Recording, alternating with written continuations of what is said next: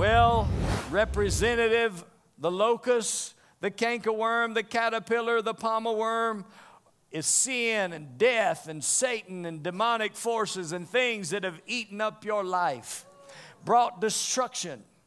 Satan, again, it says, came to steal, kill, and to destroy.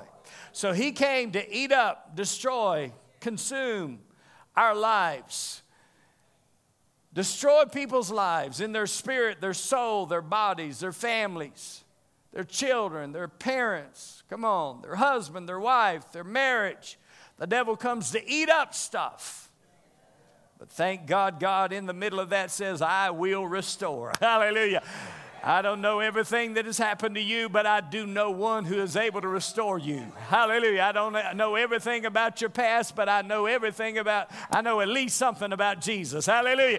I better correct that. All right. I know at least something about Jesus, and he can restore no matter what your past has been, no matter what has happened in your life, no matter what your sin was, no matter what the devil did to destroy your life, your spirit, soul, or body, God can and will. And this is his declaration. I'm just repeating what he said. Listen, don't ever get mad at the mailman. He's just delivering the mail. Amen. So I'm just delivering the mail. And thank God I've usually got a good package for you every time. There's something on the inside. If you'll just open up the Word of God and let the Holy Spirit reveal it to you, it'll make you happy all the way home. Glory to God.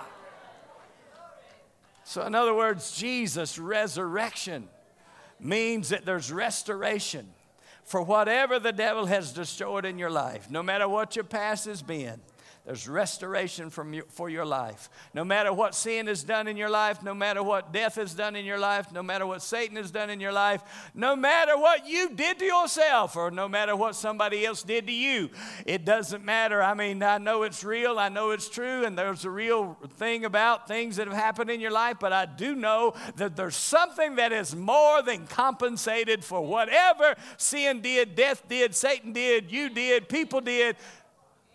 What Jesus did, overcompensated, was more than enough, more than a match for the devil. Praise the Lord. Amen. Say, don't bring a knife to a gunfight. Well, we've got a nuclear bomb. You got a knife. Come on. The devil has a knife. We got a nuclear bomb. We got something that more than compensates.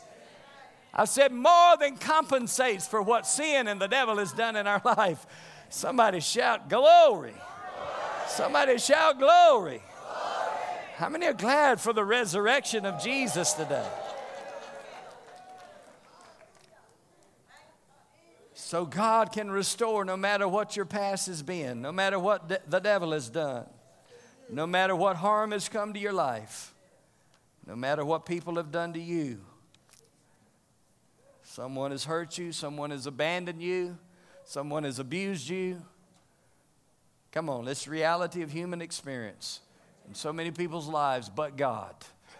How many are glad God just stepped into human dilemma in the person of Jesus? He just came on into on the stage of human history, and he just said, I'm going to make a difference in this world. I'm going to change the world.